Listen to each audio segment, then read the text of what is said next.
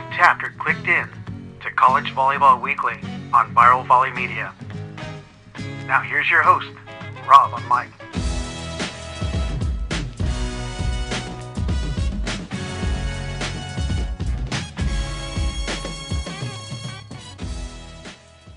All right, good day. Episode 191 of College Volleyball Weekly, and got 1 week of conference play remaining, unless you're in the MIVA. So Dan has a week off of golf and just hanging with little Ray and the family. So, hey, good morning, gentlemen. That's Theo Edwards of Cal State Northridge, Jay Hossack of George Mason, Brad Rothstein of UC San Diego, Dan Fan of Lewis. So let's look at the Week 14 results. What matches caught your eyes? I'm going to throw it out to our coaches panel here because I love it when they start things off. Who wants to jump in? I'll jump in then.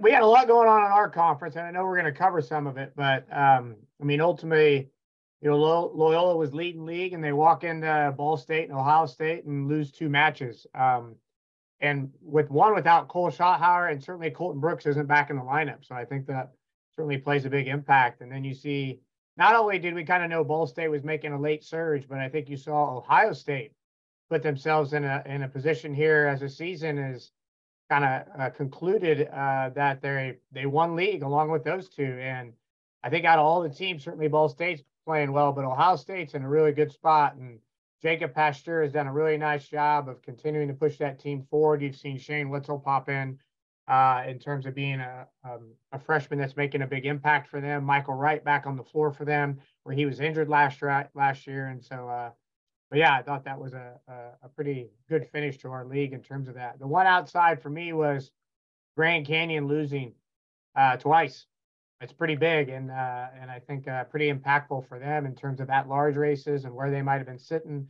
I think they got to win their tournament now. I think it's pretty tough for them to get that at-large bid, especially with all the parity going on right now. Yeah. All right, jump in. Let's talk about that Ball State Loyola match or any of the Loyola losses that occurred. Jake. Well, I think Ohio State is really riding on some momentum when they had that win over Penn State a couple of weeks ago, and it's starting to carry into their the belief of themselves being able to go all the way, or at least make it to the big dance and then see what happens.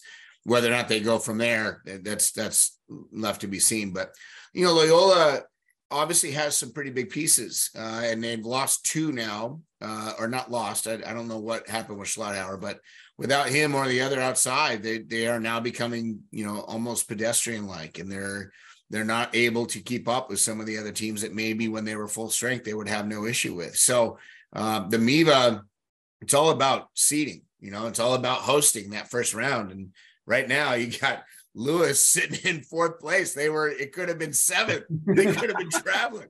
And, because of, the criteria, which all of the conferences have a various criteria that they use, they're now in 4th place, and they're slated to host the first round, which is nice. So good for them. But yeah, it's the MIVA and the Conference Carolinas, to me, are the 2 most hotly contested, because anybody can beat anybody on any given night, and we've seen it across the board. And right now, those 2 conferences are the fun ones to watch. Yeah, Brad, you're wagging your finger, and what you got to say? Yeah, no, I think all 3 of those teams that ended up tying for first, they're going through a transition, right? With Loyola losing Colton Brooks was kind of a turning point for them, where they were rolling, and now they've lost a couple matches, and hopefully Colton's back, at least for us, maybe not for Dan, but hopefully Colton's back and healthy for this MIVA tournament run. And then you look at Ball State, their West Coast trip, where they came out, they played us, they played Grand Canyon, they played Long Beach, and it was a tough stretch for them. But since that stretch, I don't think they've lost since they've gotten back to the Midwest. So they've started playing a lot better and coming together since getting tested on the road and with all that travel during their spring break. And then lastly, you look at who's the other team? Ohio State. Ohio State, yeah. Oh. Once they put Shane Wetzel into the starting lineup, that seemed to switch things around for them and change kind of the trajectory for where they were going this season. And obviously Pasteur has been a monster for them as well. But I think all 3 of those teams kind of had turning points about 4 to 6 weeks ago, and they've all grown through those moments. Yeah. Anything out there, Theo? Yeah, I mean, I think these guys hit it on the head. I think we talked early in the year about the MIVA being one of the most exciting conferences. And hopefully people have been able to get out there and watch it in person. I think we're obviously at a 3-way tie, first time since the 90s, right? That's happened. 96, yep. That's pretty incredible. And obviously those teams are really great, and to see the parity, but also the coaching adjustments and the strategies that have happened. I think the other thing that we've talked about is the separation between the top 5 teams and the rest of us is depth. And to lose main pieces like Loyola has, and Jay kind of touched on this a bit, without some of those top guys, you start to look like everybody else. And that's really the thing about men's volleyball in general, and a very rare thing that you see in those top 4 or 5 teams, where they have the depth to go with multiple lineups and can still play at an elite level. I still think that given the 4.5 scholarships, it leaves us a little bit dry in terms of the ability to have the depth in some of these programs. But anyways, it's incredibly exciting what's going on in the MIVA, and then to see that the upset for Stanford. And I don't know that we call it an upset early in the year. We were all talking about what Stanford could be and what they could do. And it's not that surprising. Stanford's a really, really great team. And Grand Canyon, after riding high for such a long stretch, I think it becomes incredibly difficult to do it all year long, and to have a couple of younger guys in the lineup and maybe some inexperience. The consistency is key when it comes towards the end of season. And, it'd be interesting to see if Grand Canyon can turn it around in that tournament and shock the world and still find a way to get into the NCAAs. Yeah. I'm going to bounce back to Ohio State, because I noticed there's some key personnel or lineup changes. Was it 5 or 6 matches ago, insertion of Michael Wright at setter, and Shane Wetzel really started elevating his game. But man, how brilliant is that of Birch to find that working combo to get these big wins in the tail end of conference play? And let's bounce it off of Dan, since he probably is the most familiar with him. Yeah, I guess we can call him brilliant. The other piece would be, I think he was trying to do that. I think his goal was to get those guys back on the court. I think Shane was developing. He was a freshman. Michael got hurt last year, and he was trying to work him back into the system. So I think maybe the door opened up with some matches in terms of where Noah was playing and where the previous opposite was at in terms of that. And so I think once he got them in and they got a couple key wins, I think it was easy for him in terms of that. And so I think that's been his plan all along. I'm not in his head, but I think from seeing his pieces and how they recruited him, I'm not surprised at all. So, but before I forget, Quincy beat McKendree, first conference win in I don't know, 35 games or something like that. So it's a pretty big deal. They won in 5 at home. So kudos to Karen. And you guys should know who Karen, former Olympian herself. She has done a fantastic job there. Not to go away, Rob, from Ohio State, but I just want to make sure we give Quincy some love and what Karen's doing down there. She's got a good group, and we snuck out of there in 4, and it was a tough one for us to get on the road. So she's done a great job with that program. Yes, former U.S. women's national team member Karen Kemner, head coach at Quincy. So anything else to add on MIVA and Ohio State? We will be going back to the MIVA conference, speaking that they are complete, but anything else to conclude our MIVA, I guess, our eye-catching performances last week? No? All right. Well, I'm going to jump to Pepperdine Concordia at Concordia. Shocker result, but kind of not a shocker, especially when you have a guy named Uriel Batista on your team. But wanted to get your guys' take with Concordia as I hate using it, but it was an upset win over Pepperdine.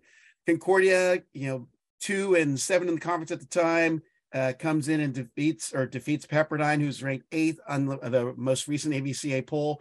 Thoughts on the match? And let's go with Brad on this one. Yeah, I mean, it's surprising, but not surprising, right? We know Concordia has the ability to play at a really, really high level. We saw with the Grand Canyon match, we've seen it with the Loyola match. They have that ability, and just kind of the difference between them and some of the more consistent teams within the rankings is just that level of consistency across the board with all their attackers.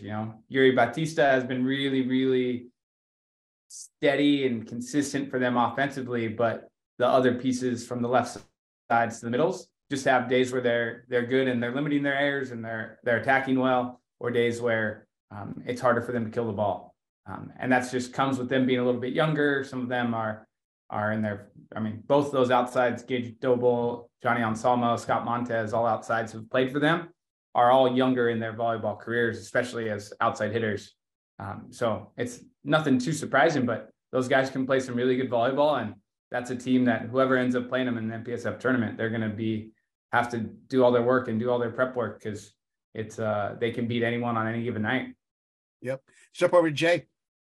I think Pepperdine has obviously a bunch of good pieces, but Jalen Jasper is the key. And if he's having a good night, it's going to be pretty tough. And I think you watched him have an okay night. It wasn't terrific and it wasn't awful, but you need some people around him to step up a little bit and be able to put some balls away when it counts. And that's kind of, for me, the difference. And listen, the MPSF, I think if anybody in the beginning of the year would have said that, USC would be at the bottom of the MPSF, with one conference win, I think we all would have bet against that pretty heavily.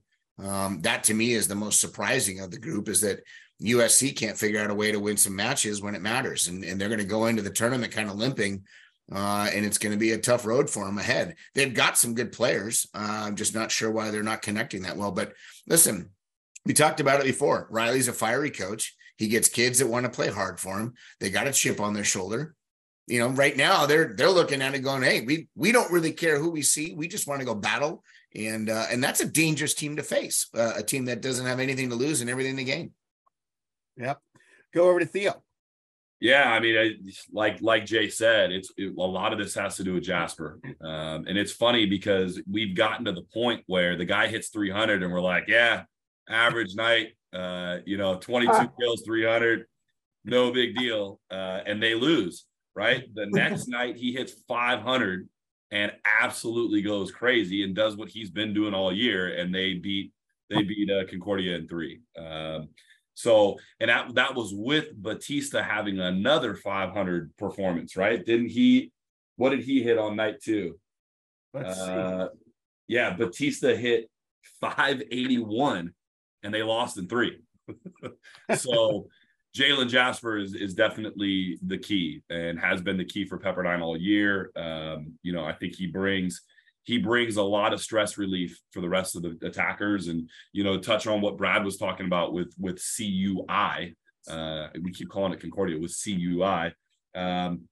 Their other outside hitters are young. They're inexperienced by nature. And I think, Johnny Anselmo being a smaller guy who really has more of a background at libero, him playing on the left. I don't think this team is very intimidating, right? I think it's very, very common. You walk into the gym and you think that you're going to get a match that might be easier or might not contain a ton of firepower. And these guys play ball. They play hard. They pass the ball incredibly well. And they don't give up. They don't go away.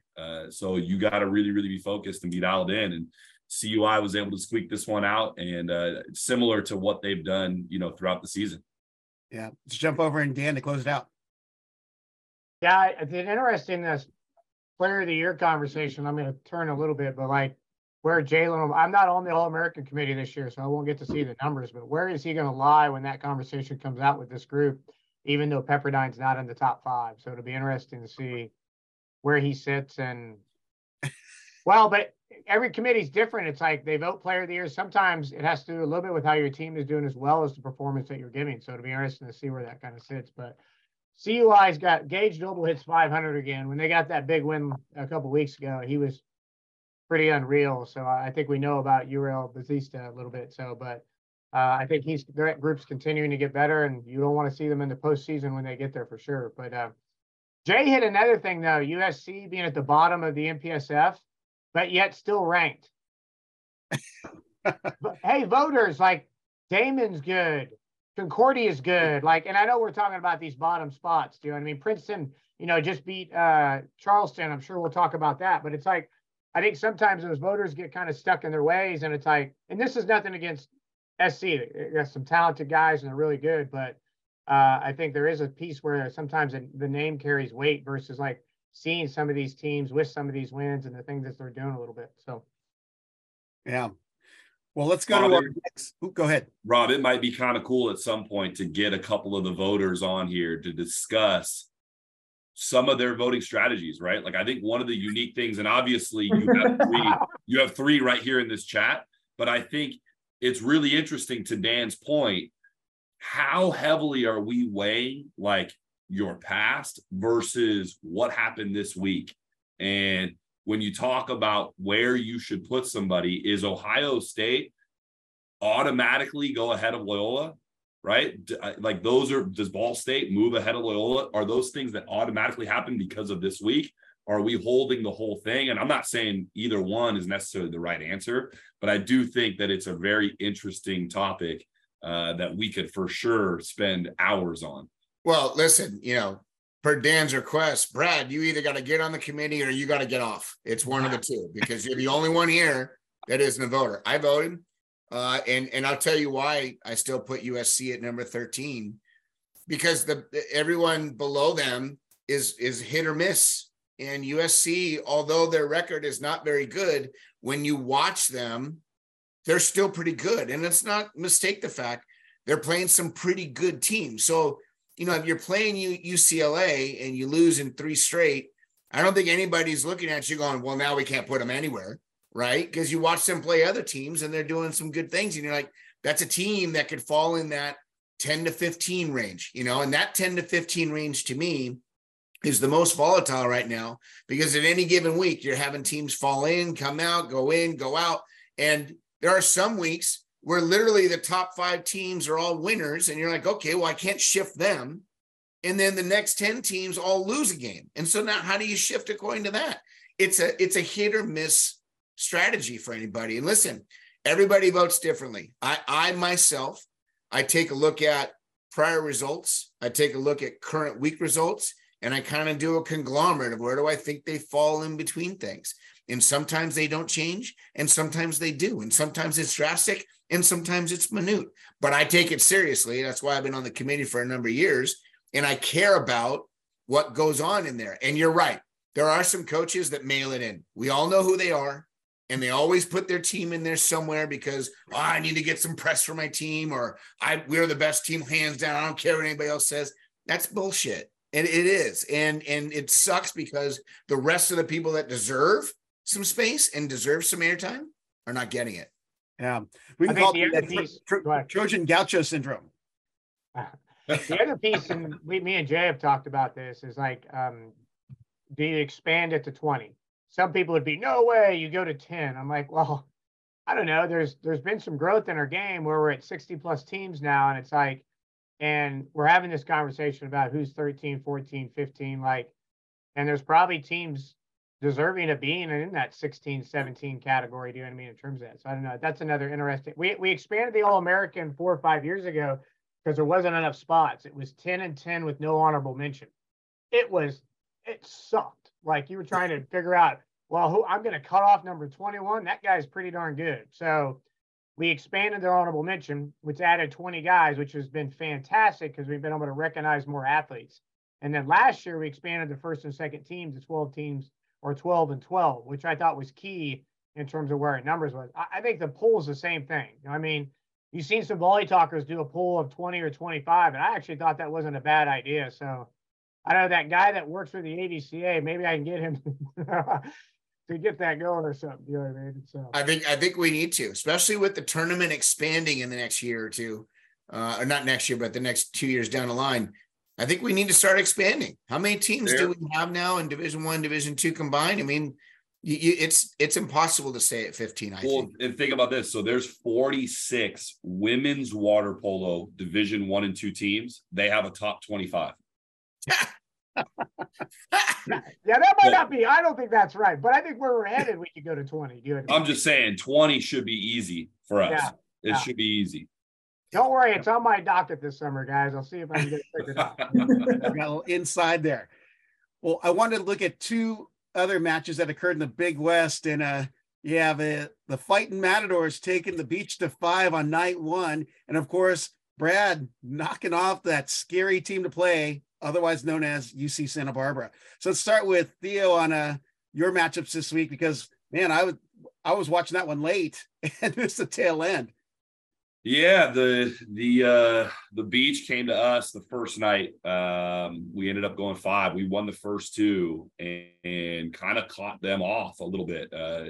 They came in, and obviously that team is incredibly talented, and Alan does a tremendous job with not just that team, but the culture and all of the things that they do on and off the court are pretty special. But yeah, the competition was fantastic. I think we had a little over 1,000 people in our gym, which pretty much fills the lower bowl, and was pretty awesome. It was a great event, and unfortunately, I thought for sure that we had them in the 4th set. I think it was 21-all, and we just didn't come out on top. Some of our younger guys are still learning how to finish, and especially with a team like that, what it takes, and tipping and rolling down the stretch is typically not the answer. You got to take some swings, and you got to put some pressure on the other team. And, to give Long Beach some credit, they had 3 serving subs come off the bench that did a tremendous job.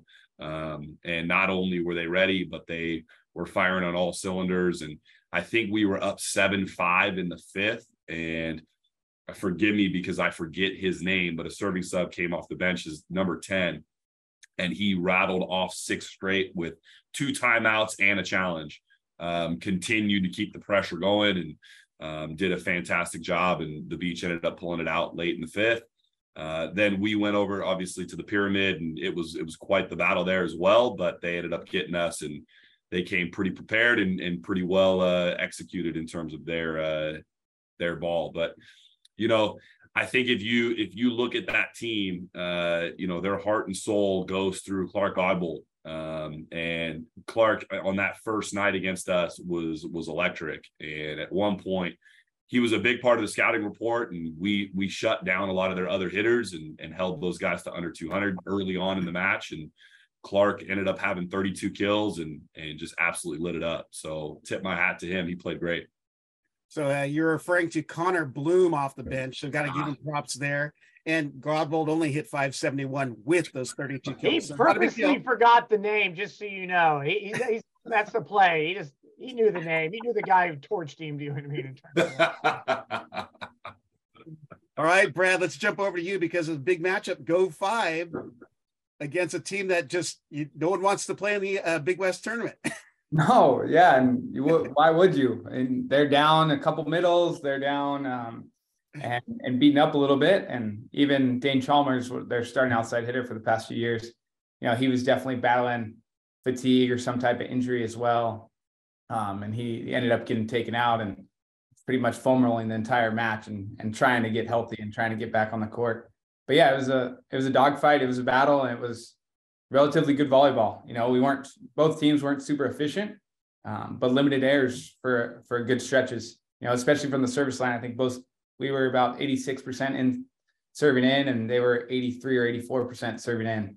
So it was a lot of good, consistent volleyball, lots of long rallies and lots of defensive tenacity. And for us, it was our senior night. So it was really special to get to send off our 3 seniors, and Ryan Ka, who's one of our seniors, down the stretch in the 5th set. He had just about every single swing come his way, and he managed it like a champ and was able to put some balls away against the Santa Barbara block. So yeah, it was a fun night and great environment and good vibe and a good battle with Rick and the Gauchos. Yeah. We're going to jump over to an EIVA match is big because it essentially clinched the EIVA title, and unfortunately it came against Jay over at George Mason. So let's start with it, Jay. How was the pairing against Penn State this weekend? Well, listen, Penn State is head and shoulders above anybody else in the EIVA right now. They've got a number of seniors that have been playing together for a very long time together. And there's a reason why they're in my eyes in the top 3 in the country. And I'm not going to say dark horse, but I still think they're pretty hotly contested to win the whole thing this year. They're that good when they're on. The challenge that they're going to face is everybody going to be healthy, and they slow down just a hair when some of their players aren't on the court, but they're ridiculously good. What they do is they make you play volleyball. They make you finish points. And we just were inconsistent with our enforced errors. It's happening, almost all season long for us. And we're still trying to figure out how to put balls away when it matters. We dig a lot of balls. We're unfortunately not transitioning and capitalizing on it. And that's a big challenge for us. But hey, we're 3 freshmen and a sophomore on the court at any given moment. And when you got young guys like Theo was saying, they're still learning how to win. I got guys that tip and roll all the time. When I go, what are you doing? You got one guy up. Why are we tipping and rolling? Find the floor, but that's what young kids do. They try to get cute with things. And unfortunately it doesn't work in their favor all the time. So big boy volleyball is being played by Penn State. The thing is, we're going to talk about the EIVA conference coming up, I'm sure in the conversation, but first and second place are locked. And the discussion becomes 3 through 6. Who's going to get seated where, and those conversations can still be had. But unfortunately, I think for everybody else, Charleston's going to lock in potentially seed number 3, and then it's going to become 4 through 6. And when you look at the way the conference is set up, 1 and 2 seeds get a bye. 3 and 6 play the number 2 team instead of the number 1 team in the next round, and that's the way the cookie crumbles. So I'm sorry, 3-6 play they play the second seed, and the 4-5 plays Penn State in the second round. And that's a tough one to get by, because Penn State at home is going to be really, really tough. But yeah, hats off to them. They played well. Fisher's really good. Kid had 13 kills the first night and 14 kills the second night, combined for the weekend, 486. That's my pick. Besides TJ Murray, he gets a shout out. Tell me TJ listens to the podcast still, please. Final match before we go into our conference breakdown with the postseason looming, calling it postseason pandemonium. But Grand Canyon, Stanford, that series, feel free to jump in. But wow, I would have never called that a 2-0 win on the weekend for Stanford, not because they're not good. I know they're good, saw them, but Grand Canyon is good. So let's have the coaching staff chime in. Let's start off with Dan on this one. Well, I think we talked about it. I think I was like you. I thought Grand Canyon would for sure come away with a split, if not both. I think they were coming off playing UCLA, if I'm not correct, right, the weekend before. And so I thought they would come in. But don't underestimate Stanford and Will Rotman and what Costy's doing with that young group and how those guys are competing. And like any place else, conference games are tough to win on the road, and that was at Stanford in terms of that. And so I thought those guys took care of business and put themselves in a really, really good spot, as we're going to talk about where the conference seedings are here in a little bit from that standpoint. So we'll go over to Brad. Yeah, night 1, the Stanford sweeps Grand Canyon, and a large part due to serving.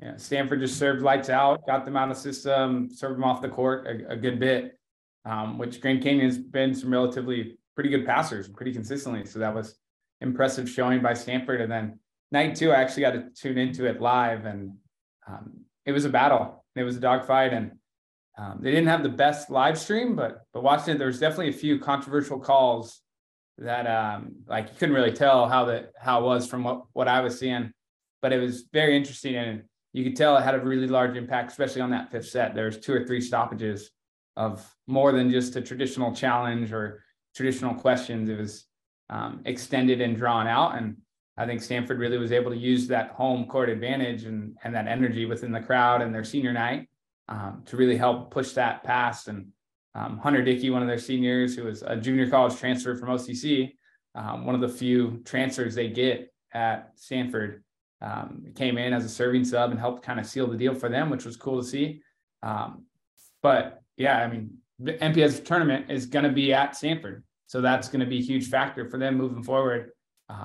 So seeing how the rest of that shakes out, but Stanford's in a really good spot to make a little late run. Yeah. Over to Theo. Yeah, I think Grand Canyon, a lot of their experience comes on the pins, right, between Camden and Christian, and they've got a lot of success there. And seeing night 1, Stanford really, really was able to execute through the middle. And both their starting middles hit 5 and 800. And I think that's an area in which might be a little bit of a weakness for Grand Canyon, having a young middle, and I don't know that they're their middle duo has been able to or been in a position where they've had to stop really effective middle attack. And it'll be interesting to see how they bounce back and get to a place where they can defend teams of that caliber in that type of situation. And especially, like Brad said, to have an in-system, out-of-system type of play, right? Stanford was in system, passed the ball pretty well, and was winning the serve and pass game. And, Grand Canyon's got to be able to swing out of that and get their middles involved in a different way and find a way to slow down Stanford. So I thought Stanford did a fantastic job. And really, to no surprise, I think the bigger surprise to all of us is that Grand Canyon wasn't quite as sharp on night one as we hoped they would be. Yeah. It's been some time since we've seen a middle really dominate performance-wise against a top team, but Stanford had two, Nathaniel Gates and Ethan Hill. And if you look at their combined numbers, they had 28 kills between them and a total of 3 errors. They're both hitting north of 550. And I had never seen that before. So they were on fire. And I was actually watching on the way home from your match, Theo, and gosh, that was a hotly contested 5th set. And those middles really came through in the clutch. So let's Rob, while we're on the subject, I have both of those middles, Gates and Hill, as my players of the week. Just wanted to get that in before Dan went. Well, let's go over to Jay. Well, first of all, the Fighting Costies are a tough team at home. They always have been. And John, John's been there for quite a while. He knows that program inside and out and how they work. And, he's not really concerned with how they come out of the gate starting wise. He always wants them to be playing their best volleyball, obviously, at the end of the year. And they're obviously doing that right now. And you mentioned that one of their kids is a junior transfer to Stanford. To show you how rare it is, I think the only other Stanford men's volleyball player that is a transfer was Ruben Nieves, who took them to the national championship as a coach in 1997. That's the only two that I know of, is him and this guy that you're talking about now. So, if you're a junior college transfer, Stanford ain't the place that you're going to get a lot of looks from. But to no avail. They are a tough team at home. And if they're hosting the MPSF this year, that's going to be a little trouble for everybody. And listen, good middles, people underestimate, and they always say the same thing. You win with your pins, but having good middles makes it a lot easier on your pins, because they make people have to commit with you and take some chances here and there and open some things up. And I think the only thing we learned about Grand Canyon is Hickman, Janke, and Gianni, when nobody knew who those kids were, they were darn good. And now everybody knows who those kids are. And now they've slowed down just a hair. It's not like they're being shut down at all, but they're not as effective as maybe they used to be in the beginning of the year. We'll see if they can write that ship out at the right time when it matters. Grand Canyon's a team you don't want to face. Stanford's a team you don't want to face. Concordia is a team you don't want to face. That MPSF is dangerous. And I know UCLA is sitting at top, but there's a bunch of teams in there that can win on any given night. And if it's not being hosted up at BYU, I like their chances too. I always feel like you just named a law firm: Hickman, Jenkins, and Gianni. That's right. Get those t-shirts going. Go Lopes. Well, let's go to our conference play, because we are 1 week out and some are on their golf break, like Dan. But I'm going to kind of run through the non-berth tournaments. That's the IAVA, NEC, SIAC. Top team in the IVA, Lincoln Memorial, clinched the regular season title. Queen is one of the other top seeds and a favorite. In the NEC, Damon clinched a bye to the semis, with clinching that league conference title. St. Francis and Long Island are top seeds and favorites in that conference as well. In the SIAC, Edward Waters clinched their regular season title and a bye to the semis. And Central State, close behind there, also has a bye to the semis. And also those two are the top favorites. So with that, let's jump over to, I like naming these topics here, no cruising in the Conference Carolinas. You have NGU, who's in first place. But if you break that down, if you look at the losses in conference that NGU has, it's the King 2-3, Erskine 1-3, and Mount Olive. And they'll easily end up facing one of those teams in the semis. But I wanted to get, as always, the coaches panel slot on Conference Carolinas in the conference tournament. And let's start with Theo. He hasn't started on topic yet. So yeah, I think NGU is definitely the topic of conversation. And having their losses be against teams that on paper you would assume are not as good or not as competitive as they are, tells you a little bit about their team. And maybe there's a possibility that they took those teams a little bit lightly early on in the year, or during the regular season. I think it'll be really interesting to see as that conference tournament plays out. Can they shift into that postseason gear, right? Does NGU have that capability, and can they face a team like Mount Olive or Erskine? And did we lose Theo? Oh no. Uh-oh. Brown Nordoff State. Bad IT at Nordoff State. But it's a good post for him to have on there. So Yeah, it's good. Yeah. I wish I had a drawing tool. I could draw some stuff on his face. It'd be great.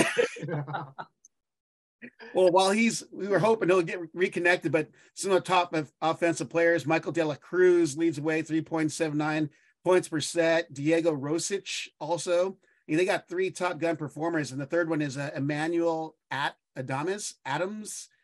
So, potent group from last year as well. They come back with experience. Oh, we just lost Theo fully. There we go.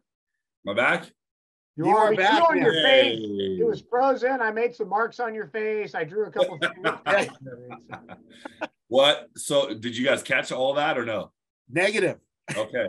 So I think watching North Greenville and seeing what if they have that postseason gear, right? Can they turn it up to the next level and beat some of these teams that maybe they took a little bit lightly the first times around? And in regular season, I think a team like Mount Olive, Erskine, those teams are capable of playing at a high level. But I think North Greenville is definitely the horse and is the one that can win it as long as they come ready to play.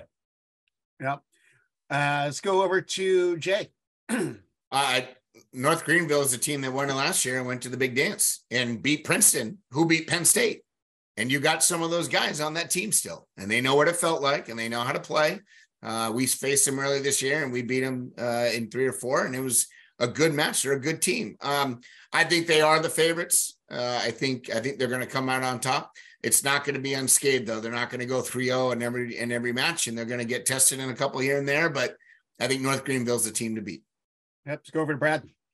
Yeah, North Greenville, I mean, they had that loss to Mount Olive, I think it was 3 or 4 weeks ago, but since then they've been jamming and they've been kind of humming and playing some pretty good volleyball. They played Belmont Abbey this week before the conference tournament kicks off, and I think that'll be a good indicator.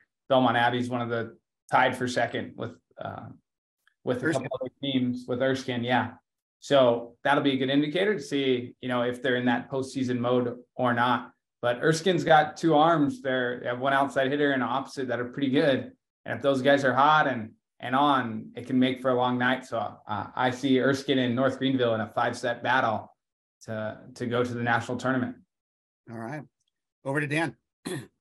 Yeah, I think the hiccup becomes king. Like Ryan Boer does a really nice job with that group. And so, if they get in that semifinal match and Boer gets his guys where he wants them, I think they can make it pretty tough. But I do think North Greenville has got the leg up on everybody. I think they return the pieces. They've got some experience. They're at home, right? And so I think that it all puts that in a good spot for those guys. So I don't know if you're going this way, Rob, but here's a bummer. And it's understandable it has to go this way, but how much of a bummer is it that we're not going to get to see Damon play somebody in the national championship? And how big of a bummer is it that Lincoln Memorial is probably not going to get in that large to go to the dance, because they're good too. I mean, this year is the last year that it's going to be this small, or next year is the last year it's going to be this small. When we get to 12, man, it's going to be a lot of fun to see, because Damon can beat a lot of teams this year. I mean, some of us on this screen have seen them live and know firsthand how tough they can be. Imagine that team having maybe one more player that is big time, and all of a sudden Damon's in the hunt. Are you throwing salt indirectly at people on the screen there, Jay?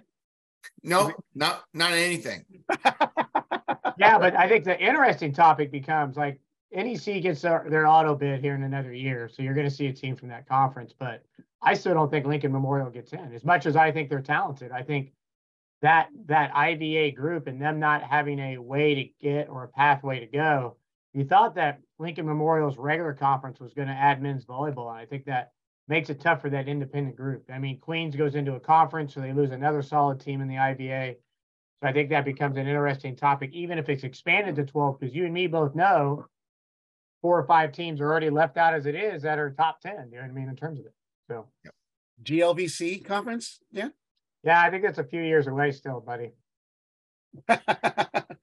All right. Well, let's jump to our next conference, and ironically, we finish on Dan, but MIVA Madness. Did you say Ty? That's our big topic here.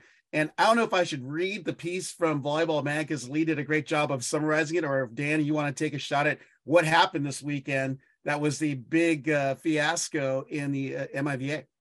I don't know about fiasco, but I think going into the weekend, Loyola had won a share of regular season. They were going into the weekend. They win one match. They win the league outright and host all the way through. But they had to go through Ohio State and Ball State, who were both sitting right behind them in terms of standings. And so, Loyola goes in, loses both matches, creates a three-way tie between Loyola, Ohio State, and Ball State. And then, granted, both Ball State and Ohio State had to take care of Purdue Fort Wayne as well, which John Dietrich's a handful and Bryce Walker as well in the middle. And so they took care of them as well. And so it put this three-way tie. And Ball State basically had the tiebreaker between the three in terms of sets on those win-losses. And that's how the tiebreaker goes. And then Loyola has the tiebreaker on Ohio State point-wise, even though Ohio State 1 and 3. So you get Ball State as 1 and Ohio State as 3, Loyola as 2. And then at the top of that, you had the three-way tie with Lindenwood, us, and Purdue Fort Wayne. We needed to win 2, Purdue needed to lose 2, and Lindenwood needed to win 2, but Lindenwood split. So it put them tied with us because we won 2 at 7 and Purdue lost both at 7. And then we backdoored into 4th because we had some points and some sets. You know what I mean? So we're into 4th and we get to host. And I'm not sure I've seen that many ties, like you said, over my 19 years here. Do you know what I mean? I think we said 96 was the last time there was a three-way tie for first. And so, but then you had a tie with 7th and 8th. Quincy and McKendree were tied.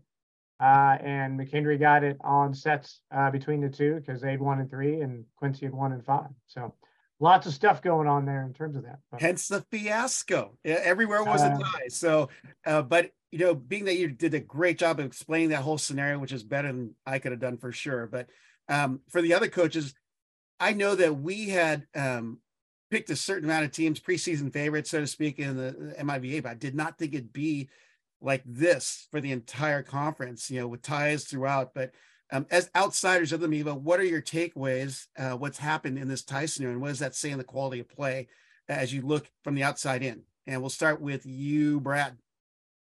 Yeah, I mean, it talks to the level of play across the board, to where I think the MIVA in the past has always been, the top 3 teams, maybe the top 4 teams have a chance to win, to where now it's really any of those teams can beat anyone. And maybe McKendree's having a little bit of a down year and Quincy is on the rise, but really everyone can beat everyone. And that's always fun to see. And the piece I think about is, how much does this hurt the MIVA, trying to get an extra at-large bid? They'll get the AQ, but now it kind of takes all their guys out of the chance of getting an at-large bid. So that MIVA tournament becomes ultra important for them, depending on how things shake out with the MPSF and the Big West. But based on what we're seeing, that's most likely how it will shake out for the national tournament. Yeah. Let's go over to Jay. Well, Dan might hate me about this, but I think it's Ball State, Ohio State, and Loyola that'll be in the final hunt, so to speak. But I'm okay. It's all right. I don't mind. Yeah, listen. We're trying to give our honest opinions here. Here's the thing, though. I would have said Loyola was the clear favorite, but if Loyola's not 100% heavy or healthy, they're not the favorite anymore. And Ball State and Ohio State are the 2 hottest teams right now in that conference. Doesn't mean that somebody else isn't going to get a chance to beat them, because that could happen. I just think that they're the 2 favorites, and Loyola, if they're healthy, would be in that mix. But, like any other conference, everybody down below, they have a good night here and there, and all of a sudden they make somebody's season end real quick, and that can happen. But I think those are the top 3 in my eyes. That one of those 3 will probably be the one that walks out. Yeah, and then Theo. Yeah, I think when you look at those top 3 teams, it's going to be interesting. And Loyola, I think for the first time this year, is probably on the bottom of that group, just given the health. And can they get healthy and get to full percent? If they can get to 100%, I think they got a legitimate shot.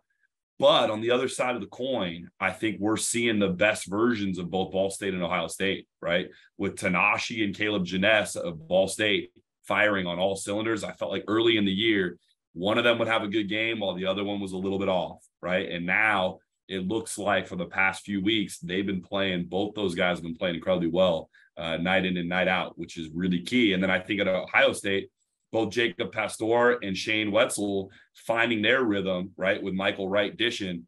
I think those two teams are operating at 100% right now. And so it'll be interesting to see if they can continue that and carry it through the postseason, and can Loyola get healthy, and then can Lewis get past the first round and shock the world? Because I think any team that's playing underneath Dan Friend is going to have at least some good advice and going to be prepared. So I'm excited. I think this MIVA is about as exciting as it gets for men's volleyball. I'm thrilled.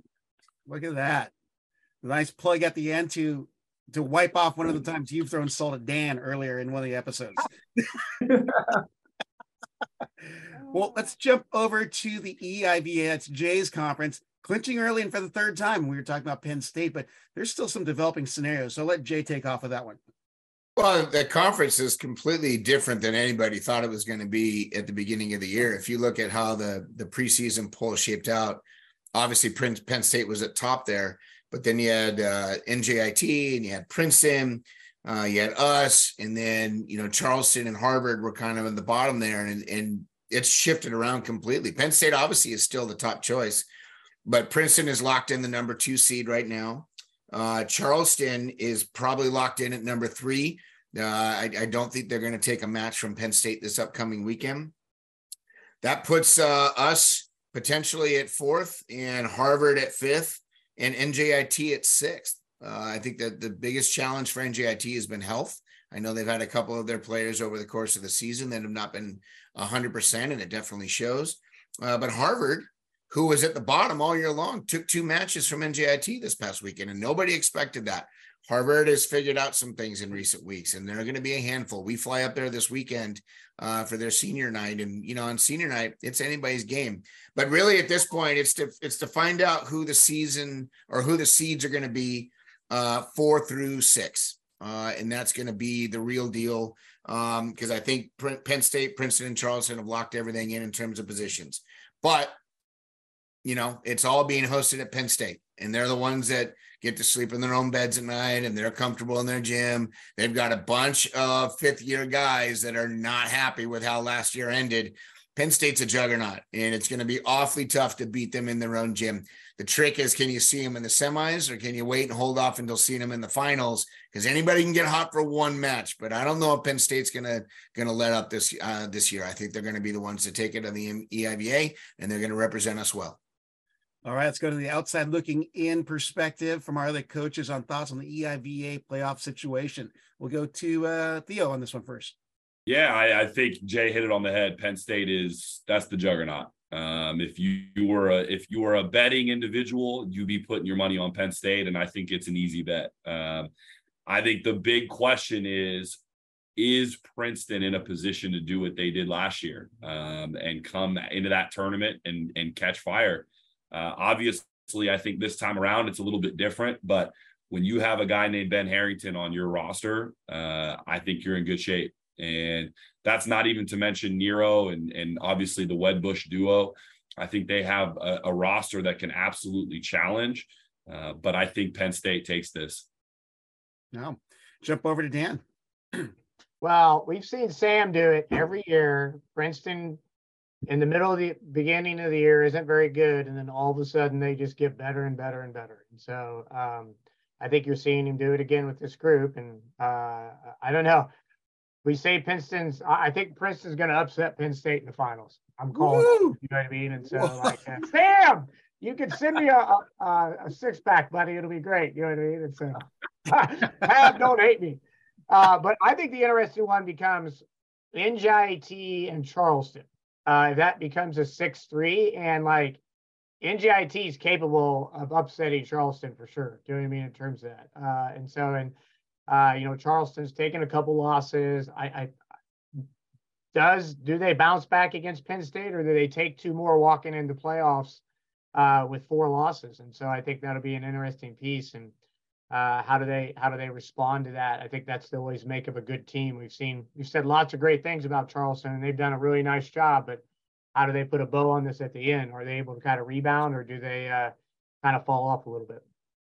Well, a little side note, Charleston definitely has the senior gift of the year. You got to look on their social. I reposted on mine and the stories, and I think it's on NCAA MVB.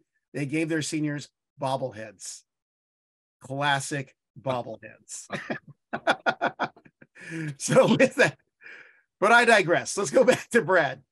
Yeah, those bobbleheads, I saw them right before we jumped on. They look sweet. And I was like, dang it, I messed up. That would have been so great to have. So well done by Charleston. And the EVA, Princeton's trending up. I don't think they're trending up enough to upset Penn State like Dan thinks. But I am excited to watch that semifinal. Dan's just a salty old guy, so he doesn't know anything. I think the semifinal with, Princeton versus Charleston will be really entertaining. And they had some good matches at Charleston, and seeing them at a neutral site will be really fun to see. But Penn State, I view them winning the EVA. Yeah, there you go. Shifting to the MPSF going westward, and we don't have an MPSF coach on here, but Theo is pretty familiar with a group of those guys, so we're going to have him take a look. And MPSF Bruin Braun and MPSF Madness, we still have a lot of things to be determined there. Theo, take a shot. I think a week ago you're looking at the MPSF and you're going, oh, this is a no-brainer. This is easy, right? UCLA obviously 10-0. It was looking like Grand Canyon would be the easy second. They were sitting at 6-4, and obviously they were neck and neck with BYU at that time. But they'd been top 5 all year. You're looking at Grand Canyon going, yep, as long as they continue to do what we think they're capable of, they're an easy second, maybe battling for third. But then this team named Stanford comes in and completely changes things. Obviously, 2 huge wins by Stanford this week, which has put Stanford now in third. And Grand Canyon, a team that's been top 5 all year, is now 6-6 and sitting in 4th place in the MPSF. I think things have just gotten interesting. And I think that this tournament, as it starts to shape up, could be some of the best volleyball that we're seeing across the country. And it's going to be really, really interesting to see what Matt Worley does with his Grand Canyon team, and can he turn this thing around and get them going while Stanford is firing on all cylinders. BYU, and I thought Capono was fantastic last week. They were obviously neutral this week, but last week he played fantastic. And then obviously UCLA, the easy favorites at 10-0. I don't see anybody beating them. So those other 3 teams are really going to have to battle it out. And then we know that even a team like USC, who at the moment is on the bottom of that conference, can beat any team. And Jay mentioned this earlier. He's still voting them in the top 15 because they are a top 15 talent. And when you have a top 15 talent on any given night, it can be a really exciting one. So this conference is looking as thrilling as we thought in the beginning. Let's see if UCLA can hold on to that number 1 spot. Man, good job, Theo. But you've also uncorked so many more side topics within that conversation. But the coaches talk. Let's go over to Brad. Yeah, I mean, when I look at that, I think UCLA is the favorite right now. That's not breaking news. They've been playing the best all year long within that conference. And then you look at BYU, Stanford are heating up. Grand Canyon's cooling down. Pepperdine's cooling down a little bit from where they were earlier on this year. And that Pepperdine Grand Canyon match in the first round is going to be really fun to watch. I think they went 5 both nights out in Malibu early on in the year. So seeing where they're at up in Palo Alto, seeing where they're up in the MPSF tournament, that's going to be a really fun one. And really, whoever comes out of that one will have some good momentum rolling through the rest of that MPSF tournament. But, I actually think BYU's playing the best currently, apart from UCLA. And I envision UCLA beating BYU in that MPSF final. Ooh, look at that call. Let's go jump over to Jay. I think the first round of the MPSF is anybody's game because there's so many teams that are talented, and it's just a matter of can they figure it out on that night. But as that tournament wears on, I think experience is going to really be coming into play, and I think UCLA is the team at the moment that I think is the most experienced and has the best chance to come out on top. My two underdogs are BYU and Stanford. I think Stanford is figuring a few things out, and they all year long have kind of been in the background and nobody's been talking about them, and all of a sudden they figured a few things here and there, and beating Grand Canyon, who might be a little cooled off at the moment, is no easy task still. And Stanford did it twice. So those are my dark horses, but I think UCLA is the team. Yeah. Over to Dan. Yeah, I think the tough part is Grand Canyon. Are they kind of stuck at the 4 seed? Yeah. Not yet. Not yet, right? Yeah, I just like if Grand Canyon doesn't have to face UCLA in the semifinals, I think we talk about experience. Grand Canyon has a ton, like more than Stanford, more than BYU. Do you know what I mean? In terms of just like guys who have been on the court and played for like 10 years, I feel like. Do you know what I mean? And so, they've got a ton of experience, and we know they're capable. And I think Worley's going to get them where they need to go. And so I think that if that's possible and they play UCLA in the finals, that'd be pretty cool, I think. But I do agree, BYU's been on the rise all year, and so it's a really exciting tournament to watch, and how these seeds unfold. And those first round matches are going to be key as well, I think. But I don't know. I think CUI is going to at least split with SC as well. I think we've seen that continuing from that group at the same time, and so exciting weekend for sure. So. Well, I was trying to do the calculations in my head, and the remaining week of matches you have Stanford at BYU. BYU 6-4, along with Stanford being 6-4. If for some reason Stanford picks it up and is able to pull off the upset, they get the 2. When you start getting to these splits, you have to start calculating sets and points, and that's where it's going to get ugly. I have a feeling.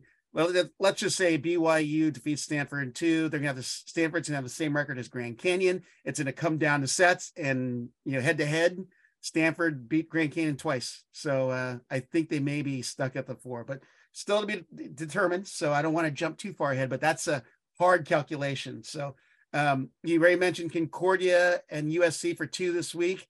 I think USC, I think it's a good call on the split. I think that USC is. I think they're going to be out to close the season strong as they go into a tournament like last year. They finished strong. I think they have the ability to do that. But Grand Canyon's done for the season. They have to sit back as a spectator and watch all this transpire. So an interesting week of MPSF for sure. Let's go over to the Big West and call it Big West Brawling, because nothing is determined at the top yet. So that's Brad. Jump on in, tell me your thoughts, and we'll let the other guys take a stab too. Yeah, so we got Hawaii and Long Beach tied for first atop the Big West. They both Hawaii. We go out to Hawaii this week and play Hawaii, and then Long Beach has UC Irvine with the home and away there. So those will be 2 matches. That'll help to determine who ends up on top, and then, potentially depending on how that all shakes out, we could see a tie for first as well within the Big West. And then you have UC Irvine, who's pretty much solidified themselves in the top 3, or they have solidified themselves in the top 3. And they'll have to beat Long Beach State, maybe even twice to be the number 1 seed going into the Big West tournament, depending on the tiebreaker and how everything else shakes out. And then we kind of have a log jam for 4th, 5th, and 6th with San Diego, CSUN, and Santa Barbara. And CSUN plays Santa Barbara with a home and away this weekend.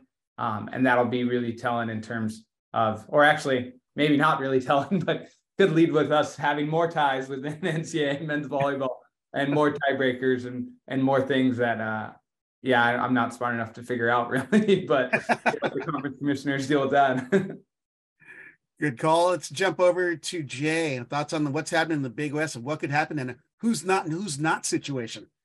Well, I think the Big West is kind of twofold for me, or 2 different conferences. You have Hawaii, Long Beach, UC Irvine in the top half, Northridge, San Diego, and Santa Barbara in the bottom half. I think the top 3 are obviously the ones that people are looking at. But here's the thing you got to keep in mind. Long Beach went 5 with Northridge and went 5 with Santa Barbara. And Santa Barbara is at the bottom of the heap.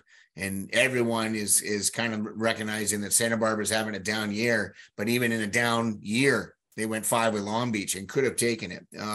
So I think those teams below Hawaii are the ones that, obviously I think are the ones that are fighting. And I think Hawaii is going to pull it out. I just think they have too much experience. They've got too many big guys at key positions. You got Voss, you got Dimmy, you got Tella. I mean, it's a ridiculous, and you got Galloway. Those are ridiculous people to have on your court with tons of experience. I think Hawaii is the team to beat, but don't be surprised if you see some other team beat Long Beach in a semi to get into that final, and then all bets are off. Yeah. Let's jump over to Dan. Who's hosting the Big West? Is it Long Beach? Irvine. Yep. Ooh, yeah. Oh. Well, Hawaii is my favorite as we go into this. But I think Irvine hosting, and Irvine's playing some pretty good volleyball. It'll be nice to see how the Irvine Long Beach series goes. And does Irvine get a split, 2 ends, go 0-2? How do they respond after Hawaii? I think that'll be pretty key. But yeah, I wouldn't write off anybody below that. I think it's a great thing. I think we continue to get better and better across the bottoms of conference to the tops of conferences all across the board, which makes it pretty exciting when you get to the postseason play part. So, yeah.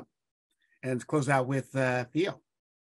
Yeah, I mean, the Big West is, as usual, a lot of really great teams and are incredibly competitive. I think it's time for a little bit of salt, because I don't know that we've had this conversation since we started this episode.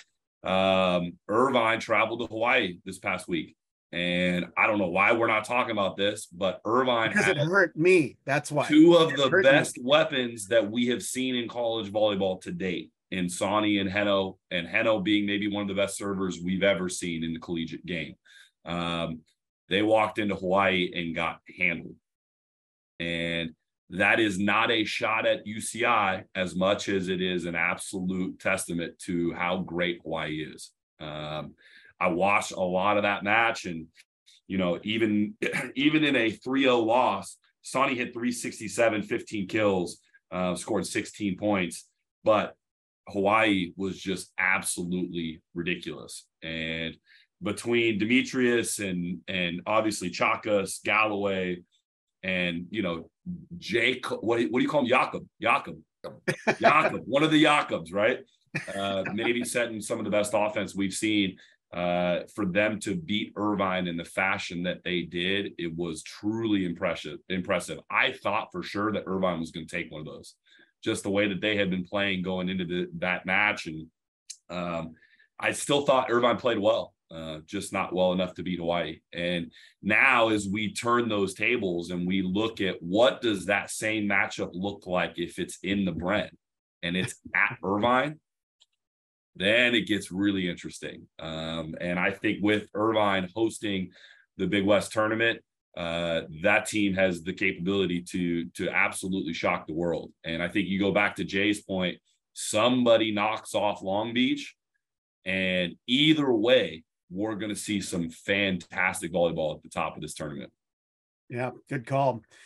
I was going to mention the UC Irvine Hawaii matches, and you actually hit the nail right on the head, Theo, because I thought that Irvine played as well as it could have. Maybe night 2, Heno's serving wasn't as strong as night 1, but Hawaii came in so big, and you got to give credit to the unsung heroes, Cole Hoagland and Guillermo Voss, but Chaz Galloway literally rocked the island with a couple of hits that he had. I was like, oh my gosh, all 3 blockers up over with a bounce into the crowd. So, a lot of weapons there. Oh yeah, and Tella on 2. That's a great setter, man. So, and regarding the, I'm going to do the plug here, Big West Men's Volleyball Championships, Brent Event Center, April 20th through 22nd. Yours truly gets down to the PA mic, so I'll be seeing all you guys in the Big West, which I'm excited about. With that, a lot of action still remaining here in the final week of play, and I've got to give you guys a tough task of, I know we're going to be watching everything, because that's just what happens here in this last week. But if there was a match to pick, you only had to pick one, what would they be for each of you? So I'll give you a second to look, because I want to remind everyone, be sure to follow all these guys' programs and all that stuff. I know we've gone long, but we've also got to do our coaches player of the pick. It's been a big hit. So we got to do it again, since everyone's a race, got their lock in there, as it sounds like. Well, at least half of you on the screen do. So what are you watching this week? Let's start with Jay. He looks the readiest of them all. I'm going to be watching Stanford BYU. I want to see what Stanford can continue to do and what BYU is prepared to do. That's my one match that I'm going to be watching the most. All right, let's go to Brad. Okay, I'm going way off the beaten path here. I'm going NAIA National Tournament. That counts. It'll be 12 teams from Tuesday to Saturday. It'll be some impressive volleyball. Was out there last year, and I don't think it gets as much publicity or as love as those top teams. You know, we've seen them play a lot of the NCAA teams, from Vanguard to Masters to Benedictine, Mesa, but that'll be some really good volleyball out there. And then I also got North Greenville, Belmont Abbey as well in the Conference Carolina, kind of the tune-up match before their conference tournament begins. Yep. And then go to Theo. Yeah, I think Jay took definitely a favorite. I'm going to be for sure watching that BYU Stanford matchup. But I think UCI and Long Beach. I think that's a two Titan teams going head to head, which I think is going to be incredibly exciting, and definitely one I'll be tuning into. Yep. And then Dan. Well, certainly the Irvine Long Beach one, but I want to see how Theo finishes off with Santa Barbara. So I'm going to pick Theo to win both games. I'm going to give him some love. Do you know what I mean? So I'm going to put him in a good spot. The other one is I want to see how Charleston bounces back, and they got to go to Penn State. We talk about like what happens if Charleston goes in there and splits and puts themselves in a good spot, or is that at Charleston? I can't remember. It's at Penn State. Yeah. So, you know, they go in there. Do they split? Do they all of a sudden reopen our eyes about, as you get into the tournament? So I think that'll be a good one. Yep. Good calls as always. Then let's go reverse order for coaches pick player of the week. That goes to Dan then. What was Brad's? I got, is it Batista from Concordia? He was, he was pretty impressive. So had a 500 night, 21 kills, you know, so key in those guys getting an upset win over Pepperdine. And so yeah. All right. Over to Theo. Yeah, I think unfortunately it's got to be Clark Godbold, 571 on night one, and he hit 421 on night two. Played absolutely fantastic. I think 32 kills night one was the record for him, and a lot of teams have happened to do that against us. Really sucks. And he hurt your heart too, I'm sure. So we can add that in there. Back over to Brad. I got the Stanford middle blockers, the two-headed monsters, Nathaniel Gates, Ethan Hill, over 650 on both nights, double-digit kills both nights, leading the way to those two big wins against Grand Canyon. Excellent. And then finally to Jay. I'm going to follow Theo's lead, and I'm going to pick Cal Fisher of Penn State. The kid hit 13 kills, 385 on night one, 14 kills, 591 on night two. A kid hit 486 on the weekend, served a BB at us all the time. He is cat-like, a lot of fun to watch. For you smaller opposite hitters in the country that are young, looking to see if you can play at the highest levels, this kid's a real deal. He's really good. Reminds me of a young Ossie Antonelli, if I will. Whoa, look at that reference. That's early 90s there, Jay. Yeah, well, I'm 53, so that kind of makes sense. Well, with that closes out episode 191. Oh, final piece of advice. If you're looking for tickets to the NCAA Men's Volleyball Championship hosted in Fairfax, Virginia, be patient with the site. Search it out. It's hard to get to. I'm going to tell you right off the bat. As a tech guy, I had a hard time finding it, but I'll try and post it on social. Jay, you're waving your finger, Matumbo style. It's not George Mason's fault. Just so everybody, don't send me hate mail going, why can't they figure it out? It has nothing to do with us. It has to do with the NCAA's website. So send your hate mail to them instead. But it is out there. Yep. And with that also, it's official. Me and Jay on the opening round and quarterfinals of the NCAA Men's Volleyball Championship streams on ESPN Plus. Is that what it is? Yep. So looking forward to working with Jay. It's been a long time since I've been in the same office, so to speak, as you from the dungeon of Crawford Hall, but looking forward to it. So that's Jay Hossack of George Mason, Brad Rothschild of UC San Diego, Dan Frant of Lewis, and Theo Edwards of Cal State Northridge. Thanks again, gentlemen. Best of luck this week, except for Dan, who's chilling until his conference starts. I play Saturday. What are you talking about? So, oh, that's that early, huh? Yeah. New Fort Wayne. Okay, you have a few days to chill. All right. All right, gentlemen, best of luck this week. I look forward to catching with you next Monday. See ya. Thanks, Rob. See you guys. Thanks for listening to College Volleyball Weekly. Be sure to follow Rob Aspero at the Rob on the Mic on Instagram and at Rob on the Mic on Twitter.